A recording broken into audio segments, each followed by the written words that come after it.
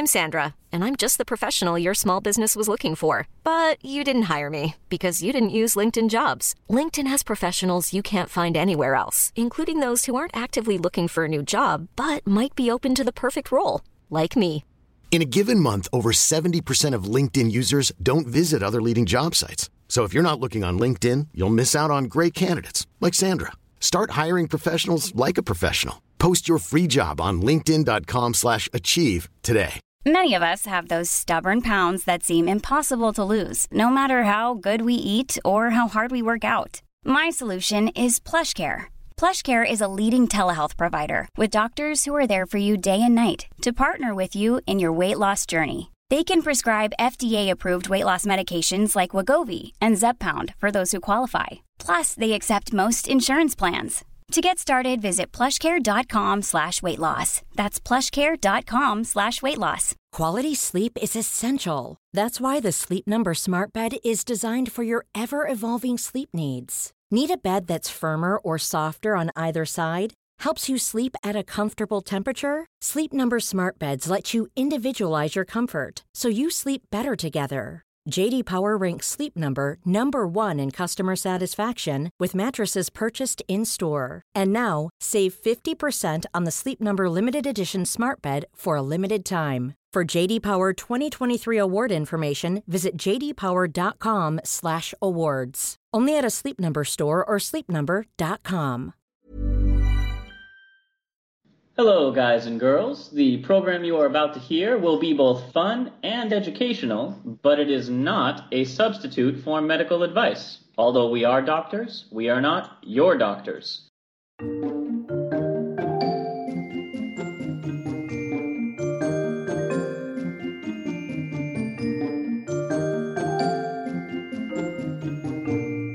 Hello, and welcome to Travel Medicine. As always, I'm your friendly neighborhood internal medicine doc, Dr. J.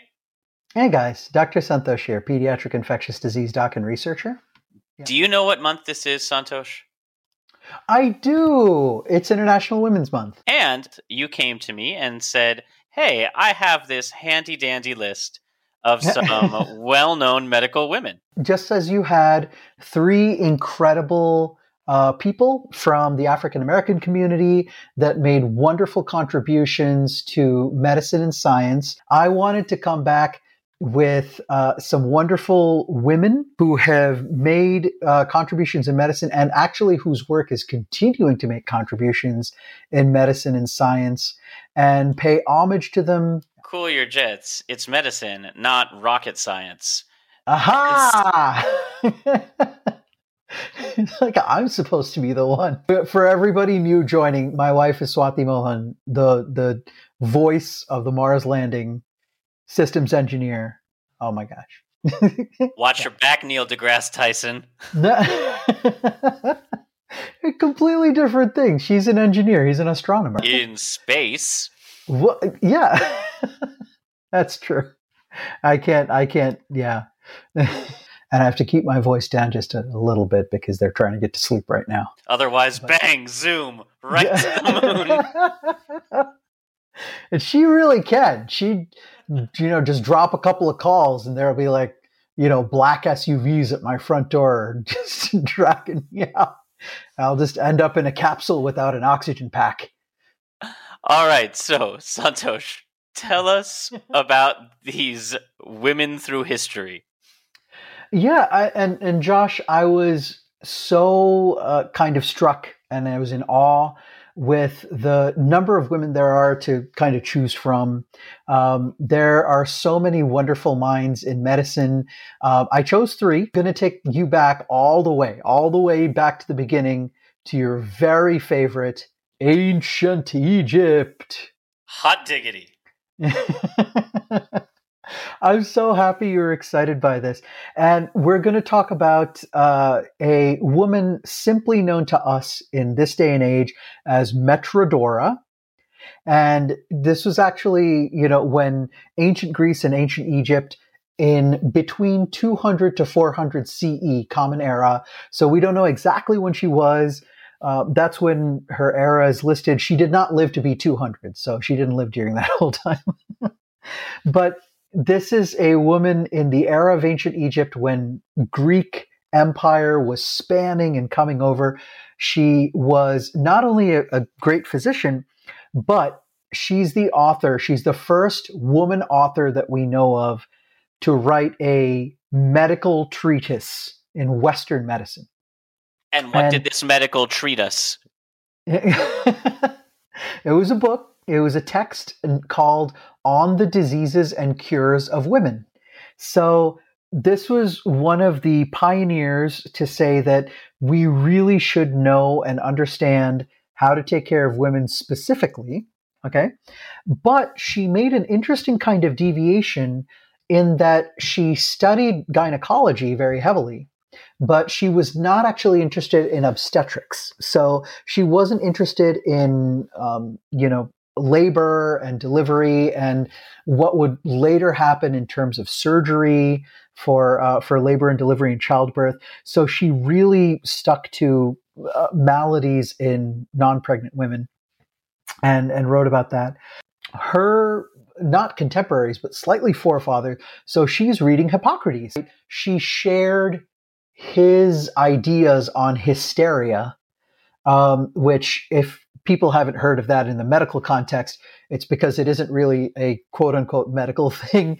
This was in the era, Josh, when doctors thought that craziness or madness or psychosis in women was caused by a wandering uterus. Yeah, or of course. The Carmen Sandiego uterus. Well known. Well known in the medical world. So hyster is actually the uterus itself. That's the Greek word hyster. And so hysteria was a wandering uterus. All right. So that's one of the things that she shared, which, didn't really carry over. However, a bunch of other issues that dealt with women, not only with abnormal diseases, but also normal physiology, she went to treat. So she examined the science of and the menstrual cycle. She developed therapies for treating menorrhagia, which is when a woman will have very, very heavy bleeding. And of course, this can lead to anemia with blood loss. And so she helped come up with medical cures for these. She used intravaginal and intraurethral rowels to cure local infections. Women were really discouraged, not just, for medicine, but they weren't supposed to do surgery at all.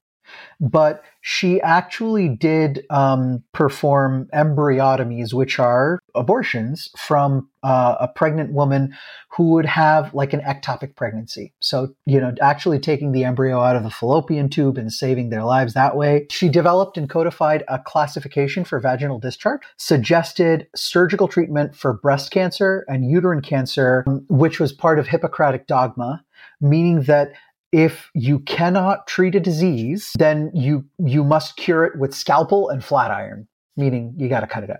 Prior to this, it wasn't really considered.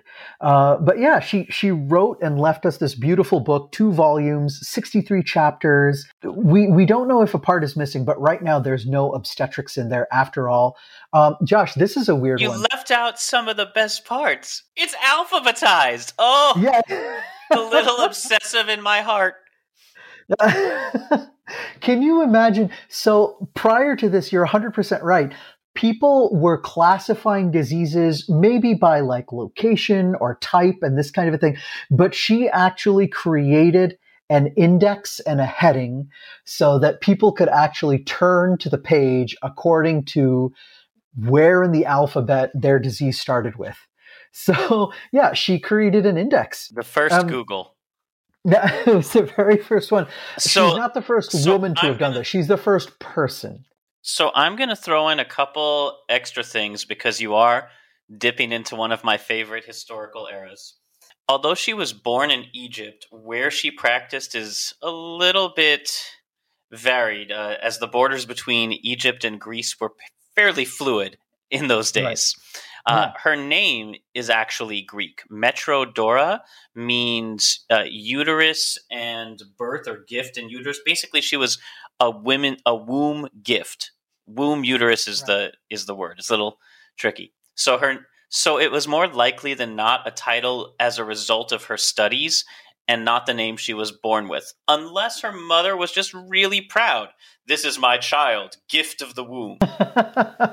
She lived around the end of the 7th century AD, which would be, and some of the treatises that she wrote, for all the ones they had on the uterus, abdomen, and kidneys, all of these come from one scroll found in an Italian library by a researcher who stumbled across it by accident.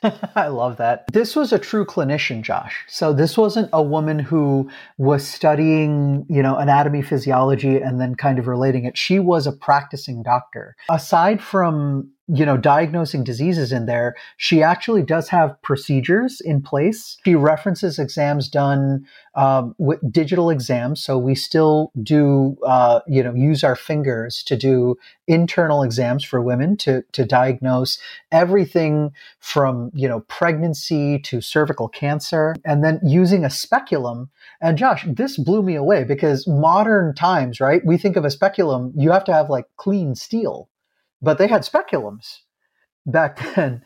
And she put out a few other of those, those practices where a person could actually read it and train how to, properly examine a woman. To that point, she actually established guidelines. They are in her writings. She established guidelines to determine whether a woman had been sexually abused or assaulted. Wow. Some of her surgery on diseases of women involved reconstruction of, as you mentioned, the face, the breasts, and the hymen, in which the case of the latter, her aim was to help women who were no longer virgins avoid social stigma. And the fact that I told you this name, Metrodora, was likely a title for all her work with women's health. Her real identity was discussed in many circles even back then. Because, they didn't have an internet. You didn't know what somebody looked like unless you had personally seen them. Yes. And for some of us, it's still a little difficult. But that aside, for many years, there were rumors that Metrodora's true identity was none other than Cleopatra. So in some research or papers that you may look up, she's referred to as Cleopatra Metrodora. This was brought all the way through when her works were kind of rediscovered in the medieval era, 1500s, when she was rediscovered and her works got translated all over the world.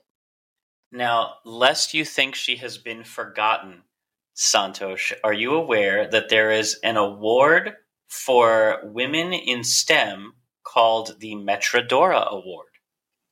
Whoa, I did not know this part. Tell me. Here's their mission statement. Women are underrepresented in science. Only 22 women have been awarded a Nobel Prize in physics, chemistry, or medicine since Marie Curie in 1903, compared to 592 men. The United Nations has marked 2020 as a pivotal year for advancing gender equality, so they're recognizing women leaders and pioneering scientists with the Metrodora Awards. That's absolutely amazing. I think it would be super cool if Metrodora was indeed Queen Cleopatra, who herself overcame, we know, a lot of adversity to rule one of the greatest empires of all time. And it would be just vindication to know that she was, also like just a genius doctor. But even if she wasn't, if she was a physician in and of her own right, separate from Cleopatra, the impact that she had on women's health throughout the ages, there's so much that would not have happened without her contributions. It's amazing. So I love that this award goes by the name of Metrodora. So, but Santosh, I believe you told me you had 3 people to talk about tonight. So you're going to have to segue. Let's see how easy it is now, buddy. All right. So, Metrodora would walk like an Egyptian, but sometimes, there would be a total eclipse of the heart. And that is when you'd have to come, to talk about Dr. Helen Taussig, a cardiologist. All right. That's an 80s music segue. I'll allow it. Yeah, I went from the Bengals to someone's going to write in about this that I forgot who wrote Total Eclipse of the Heart. Travel medicine now providing obscure bar trivia. Yeah. I wanted to come over to the modern era after this. And I'm so sorry, Josh. I think I skip your Victorian era because Dr. Helen Taussig, who's our next physician, was born in 1898. So I think we've passed our era of Victoria, correct? 1837 to 1901. So we're still in the Victorian era. Technically correct. The best kind of correct. The kind of correct. So I'm brushing the Victorian era right now. Although she was a baby. She was definitely a baby when Queen Victoria, permanently renounced her throne. Poor dear. And, all right, so tell us about this talented baby and what she did. Yeah. She's a pediatric cardiologist, right? So I can only assume she's a baby doctor. No. That's not how it works. Okay. I'm not going to sit here and teach you that pediatricians are not actually baby doc. Like I'm not a little baby in an adult suit walking around. You're three babies stacked on top of each other in a trench coat. Now, hopefully, none of those three babies that make up your trench coat laden body was born with the tetralogy of Fallot. Oh, that's true. Because that would make them a real blue baby. Aw, that was very cute. I like that. Tetralogy of Fallot was so named for Dr. Fallot before the era of Dr. Taussig. And it contains 4 anomalies in the heart. I don't want to get too deeply into it right now, but essentially what happens with these babies is the blood, instead of circulating properly to, from the lungs to the heart and then out to the body so that you have oxygenated blood going out to the body, it actually bypasses the lungs so that the blood that is circulating around is poorly oxygenated, and you have mixed oxygen blood, you have carbon dioxide retention, and these babies very early on are very blue. They are cyanotic. This was a very well-known heart defect. There are certainly other cyanotic heart defects, but there was this realization you had to fix these kids in a hurry or there would be no way to save them. They wouldn't make it out of infancy. Dr. Taussig, born in 1898, she came out of Massachusetts. She went to Cambridge School for Girls and then came out to University of California, Berkeley. She wanted to go to Harvard. Just like her dad. Her dad came out as an economist, but she wanted to go to Harvard Medical School. She was certainly qualified. And guess what happened? She was deemed disabled because she was a woman. Yeah. So she's applying now in the 1920s. She'd have to wait until 1945 until the first woman could go to medical school. Elizabeth Blackwell. Now, Josh, women had been applying to Harvard Med since 1847. Okay, so this wasn't like, oh, but they didn't want to. No, so you're telling me she was at the end of a pretty long waiting list. Yeah, it was a pretty long waiting list. There was another school across the way in Baltimore called Johns Hopkins. Okay, they were accepting women. So she got in there. She wanted to specialize in internal medicine. She wanted to do adult medicine, just like you, Josh. Does that mean we were in the same Hogwarts Hopkins house? Yeah. You were. You guys would both be Ravenclaw for like 100%. But she wanted to go internal medicine, and then they said, oh, that's not a woman's field. You can pick OBGYN or pediatrics. Well, I want to study the heart, so I'm going into pediatrics. And pediatric cardiology, Josh, at that time was in its infancy. You couldn't wait to toddle out that joke. I could. It was just crying out to be said. Yeah. But now I am pacified.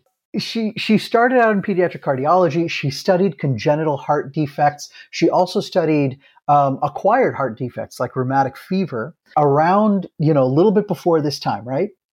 We have the advent of radiology. We have x-rays that you can use. We now had harnessed this, Röntgen had come along. We had fluoroscopy, okay? And so Dr. Taussig actually made use of fluoroscopy to look at babies with cyanosis.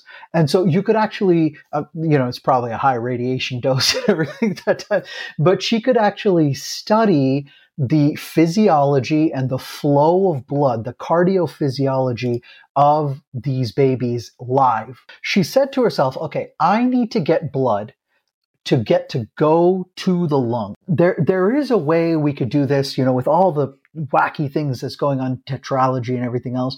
She said, I would like, instead of the ductus arteriosus, which is this remnant when you're an embryo, right? It actually, that thing shunts the blood away from the lungs when you are a baby in the womb so that your lungs don't work. They don't oxygenate the blood, so they bypass the lungs using the ductus arteriosus. But she, very wisely, she said, hey, you know what? I think these babies get sick because they need the ductus arteriosus, but this time to actually send blood to the lungs. Okay, it's going to do a different thing. And you actually need the ductus arteriosus to stay open, or you need to make a new one.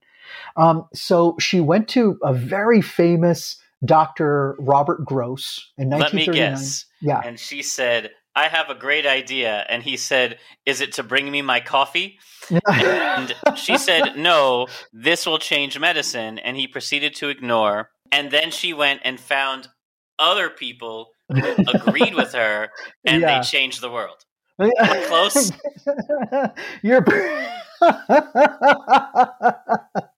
Okay, you're spot on. I was going to try to say, actually at a twist. No, that's 100% what happened. There was a little bit of a difference with the get my coffee bit. He wasn't maybe so awful. So he had created a surgery to close a patent ductus arteriosus in children who should not have it open, to actually close it off and tie it off with a suture. So she said, hey, this is a shortcut. It'll bypass the lungs, but we need the ductus arteriosus to be patent in kids with tetralogy of Fallot and a few other cyanotic heart diseases. I think it would be good to create an artificial ductus. So she goes to Robert Gross, who had done this pioneering surgery, and he says to her, Madam, I've had enough trouble closing the ductus arteriosus.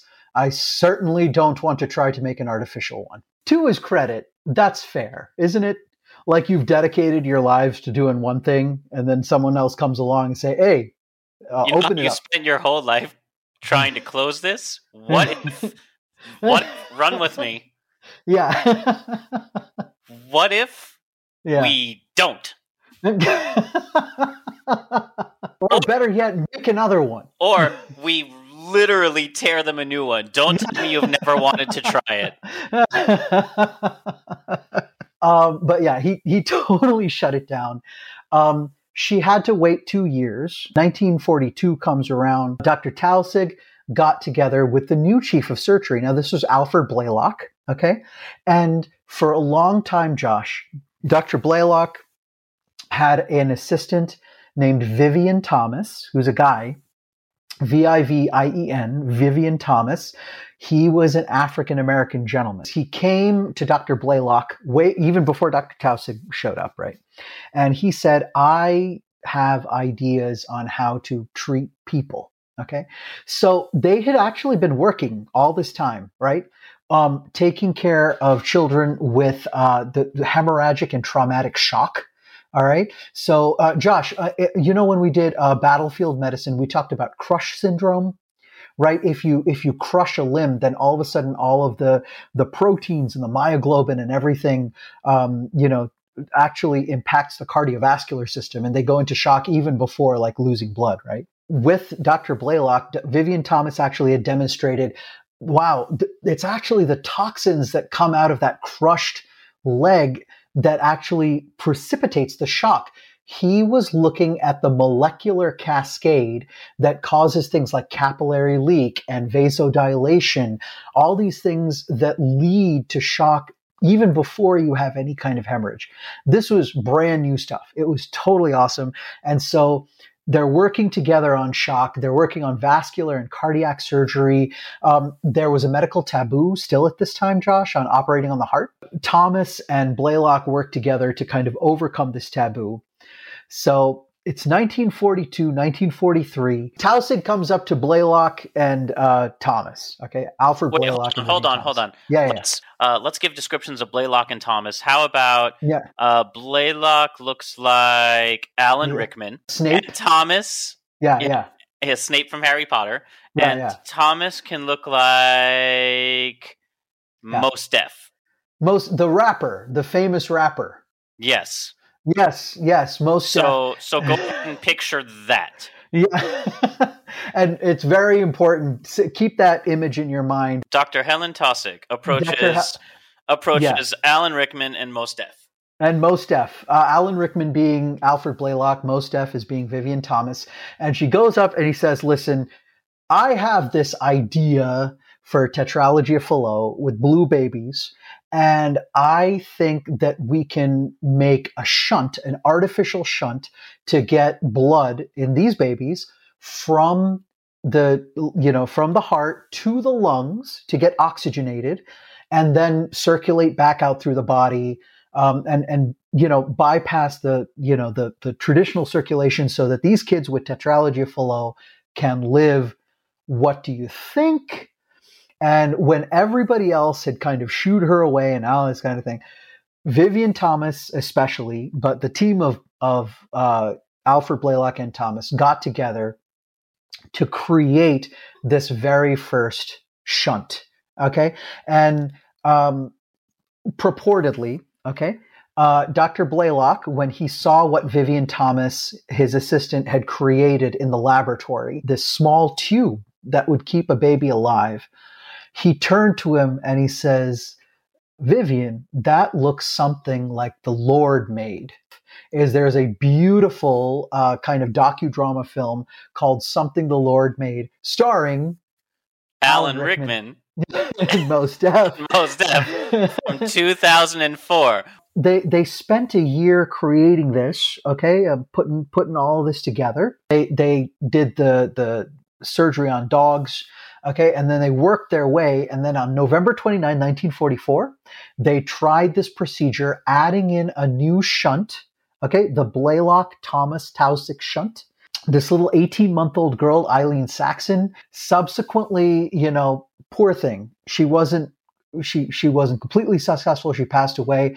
But they tried this again on an 11-year-old girl. Complete success. A 6-year-old boy, and they wrote this up. 1945 May, came out in the Journal of the American Medical Association, with Blaylock and Taussig both getting credit for this. Sadly, Vivian Thomas had no mention in that first article. But Helen Taussig, absolutely instrumental here. Vivian Thomas, absolutely instrumental. Alfred Blaylock, brilliant surgeon. She went on, Josh, after this. She had international more than one accomplishment in her life, Santosh. Yeah. Listen. Like in her lifetime, thousands of kids who Wow, whoa. I'm telling you, okay. That must have been exhausting. Not just her, but the team. Okay, by 1951, they had gotten to 1,000 children, and the surgery had a mortality rate that came all the way down to 5%. I mean, it was really, really beautiful. So, Blaylock-Thomas-Taussig shunt is still useful for prolonging life. It's a first step in further procedures. But she wasn't done, Josh. She was not done. She came around, she continued to use x-rays and fluoroscopies to examine heart and lungs. And so she became very skilled. Remember, Josh, how they taught us to find that PMI, point of maximum impulse, on your fingers? Of course. Yeah, that was her. So she got very skilled at diagnosing heart conditions by feeling thrills and then feeling the shift. Woo! Yeah, and Okay. A thrill is when you feel a buzzing sensation under your fingertip because, there's a murmur that's kind of going through there. But yeah, we're talking about 100 academic articles, biomedical ethics, evolutionary origins of heart disease. She published a magnum opus called Congenital Malformations of the Heart. When you talk about learning what can go wrong in embryology with the heart, you read Taussig. That's the only one that you read. A big thing, Josh, that you and I actually learned about was about thalidomide, okay, which was a drug that was being used for various things, but it caused birth defects when you gave thalidomide. Well, her being an embryologist, she recognized that, you can't give thalidomide for morning sickness, and she worked to ban thalidomide. Ask your parents; they'll know. Oh yeah, absolutely. It made Little Mermaid-looking children. Yeah, that's true. Yeah, that's true. I'm being utterly serious. Yeah. No, it caused limb defects exactly like what you're seeing. Some kids would look like they had flippers. I mean that or the penguin. The penguin. The penguin. Wow. Yeah. Yeah. From Batman, not actual penguins. Yes. Yeah. Santosh, segue us into the next woman of history. All right. We're going to stay in the modern era to a little past World War II, or maybe in the midst of World War II, was born Gertrude Bell Elion. Josh, we're also going to segue a little bit away from medicine proper in terms of, being a clinician. And okay, but you better tie this back to medicine at the end or I'm going to be real disappointed. You know how we do it with all of our episodes? They're just so how intimately tied with medicine. I know. We have a standard to uphold, Santosh, and just because you are an equal co-host doesn't mean you get to skate by on the rules. No, I'm sorry. I don't know what I was thinking. I'm so sorry, Josh. Can you ever forgive me? No, but please, carry on. Stray away from medicine for the next one. Lord. Okay. So, Gertrude or Trudy Elion, born all the way in 1918. Josh, she passed away not very long ago in 1999 in Chapel Hill, North Carolina. So this is very much in the modern era. And what we're going to talk about with Dr. Elion is the advent of modern methods for drug discovery. Okay. Now, I'm not saying that she's like, rooting around in the grass, finding, various psychedelics. But he's also not saying that. I don't know. I didn't find anything in her personal life talking about like getting high. It was listed here that she had hobbies like photography, travel, opera, ballet, and listening to music. So I don't think... So draw your own conclusions. Dad is a Lithuanian Jewish immigrant, dentist, okay? And Bertha Cohen is a Polish Jewish immigrant. Went to Hunter College, right? Practiced in chemistry, which is very rare for a girl in that day and age. Graduated summa cum laude, top of her class, absolutely huge. And now she wanted to go into research, right? Because you've studied chemistry and nobody would have her. Absolutely not. And so, dude, guess what she did? She went all Goodwill Hunting. Became friends with Ben Affleck? No, God, no, not like that. Stop it. She worked as a secretary and a high school teacher, okay? And then she took a complete, unpaid position at a chemistry lab. She wants to go for a graduate degree. Nobody will let her in, okay? And so then she goes to A&P supermarkets, okay? And she works as a food quality supervisor for a food lab. She tested the acidity of pickles and the color of egg yolk going into mayonnaise. All this time, she's like, okay, I can't practice chemistry the way that everybody else in very formal types of studies and things. But, food science isn't necessarily considered, all that academic. So I'm just going to go do it over here.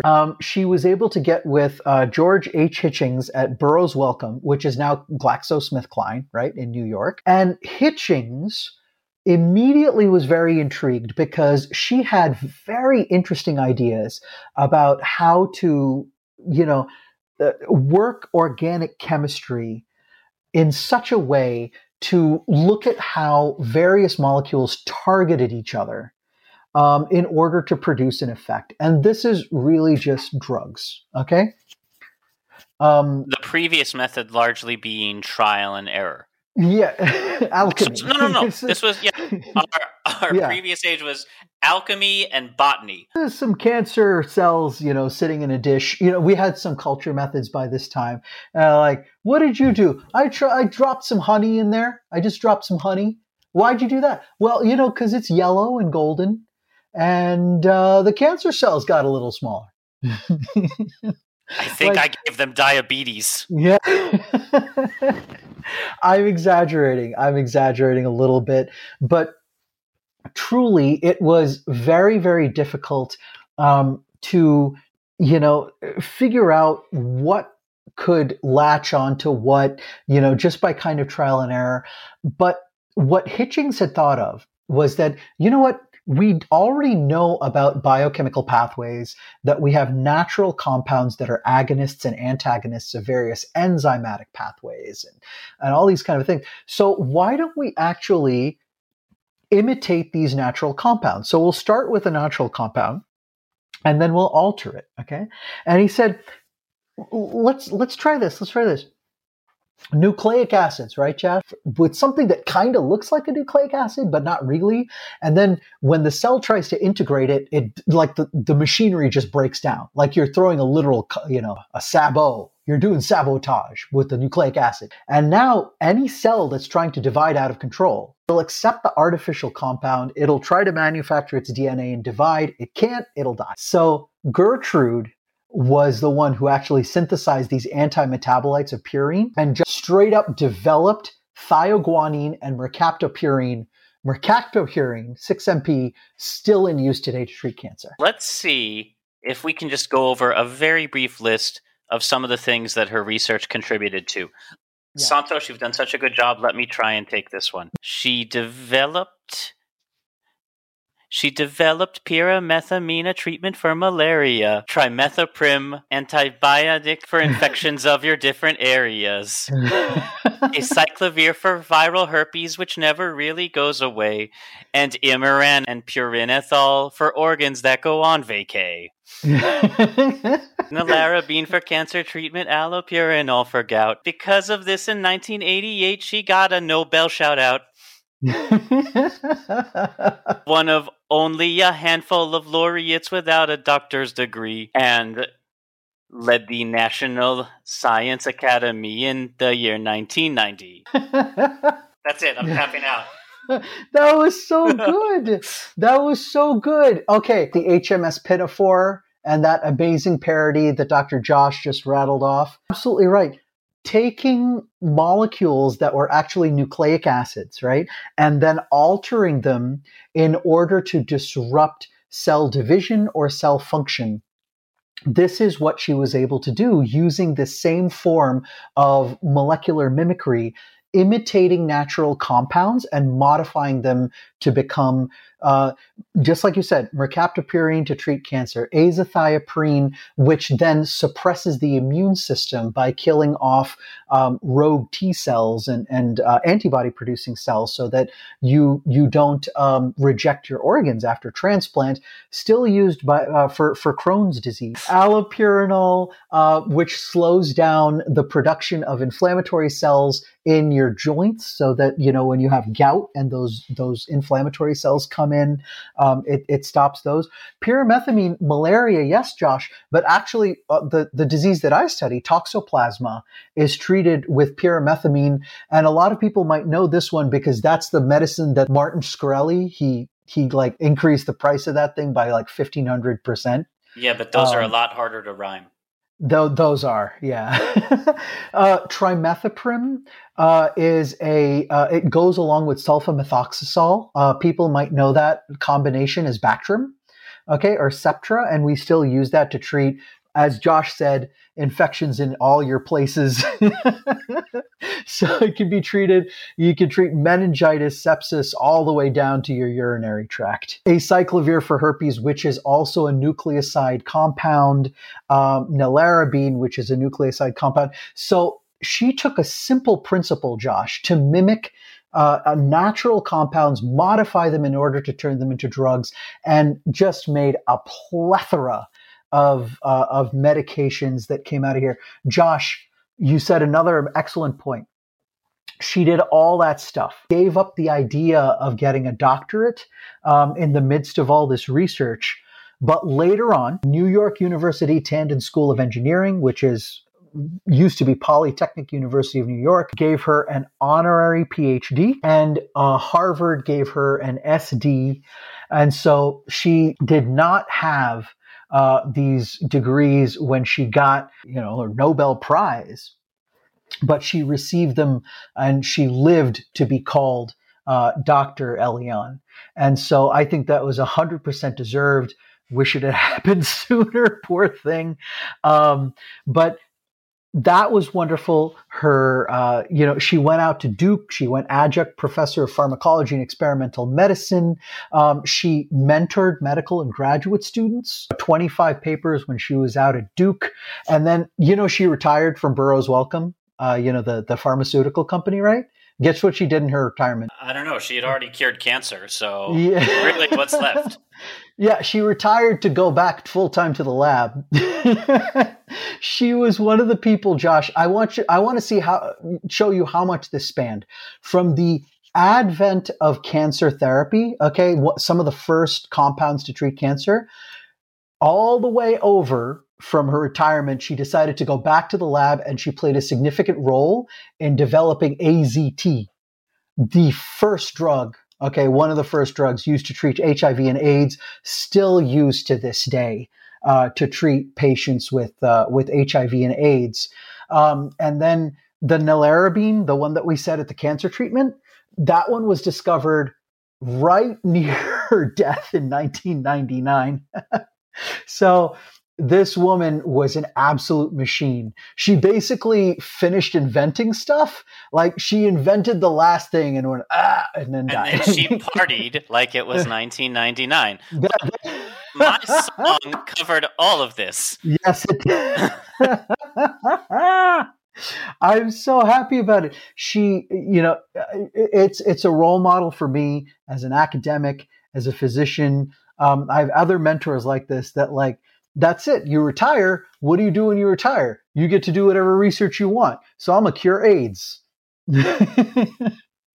Oh my God. This woman was so awesome. So that's it for this week. As always, we love to hear your comments, questions, and feedback. If you'd like to support us spiritually, emotionally, or financially, links to do that are in the show notes, along with links to some of the sources used in researching this episode. Our theme music is composed by Rachel Leisure. The show is produced by me with a lot of help from Dr. Santosh and friends, especially this week. Good job, Woo! Dr. Santosh. Yeah. Until next time, as always, wear a mask, wash your hands, stay safe, and if you have the chance and can keep yourself from having hysterics, happy travels. Bye.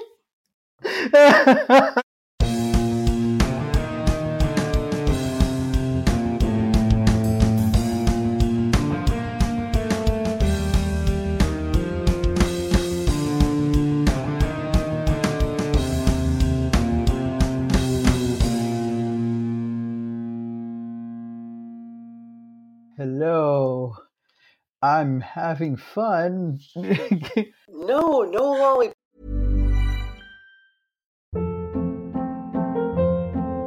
Hold up. What was that? Boring. No flavor. That was as bad as those leftovers you ate all week. Keke Palmer here. And it's time to say hello to something fresh and guilt-free. Hello Fresh. Jazz up dinner with pecan-crusted chicken or garlic butter shrimp scampi. Now that's music to my mouth. Hello Fresh. Let's get this dinner party started. Discover all the delicious possibilities at HelloFresh.com.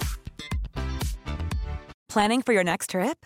Elevate your travel style with Quince. Quince has all the jet-setting essentials you'll want for your next getaway, like European linen, premium luggage options, buttery soft Italian leather bags, and so much more. And is all priced at 50 to 80% less than similar brands. Plus, Quince only works with factories that use safe and ethical manufacturing practices. Pack your bags with high-quality essentials you'll be wearing for vacations to come with Quince. Go to quince.com/pack for free shipping and 365-day returns. Imagine the softest sheets you've ever felt. Now imagine them getting even softer over time. That's what you'll feel with Boll & Branch's organic cotton sheets. In a recent customer survey, 96% replied that Boll & Branch sheets get softer with every wash. Start getting your best night's sleep in these sheets that get softer and softer for years to come. Try their sheets with a 30-night guarantee. Plus, get 15% off your first order at bollandbranch.com. Code BUTTERY. Exclusions apply. See site for details.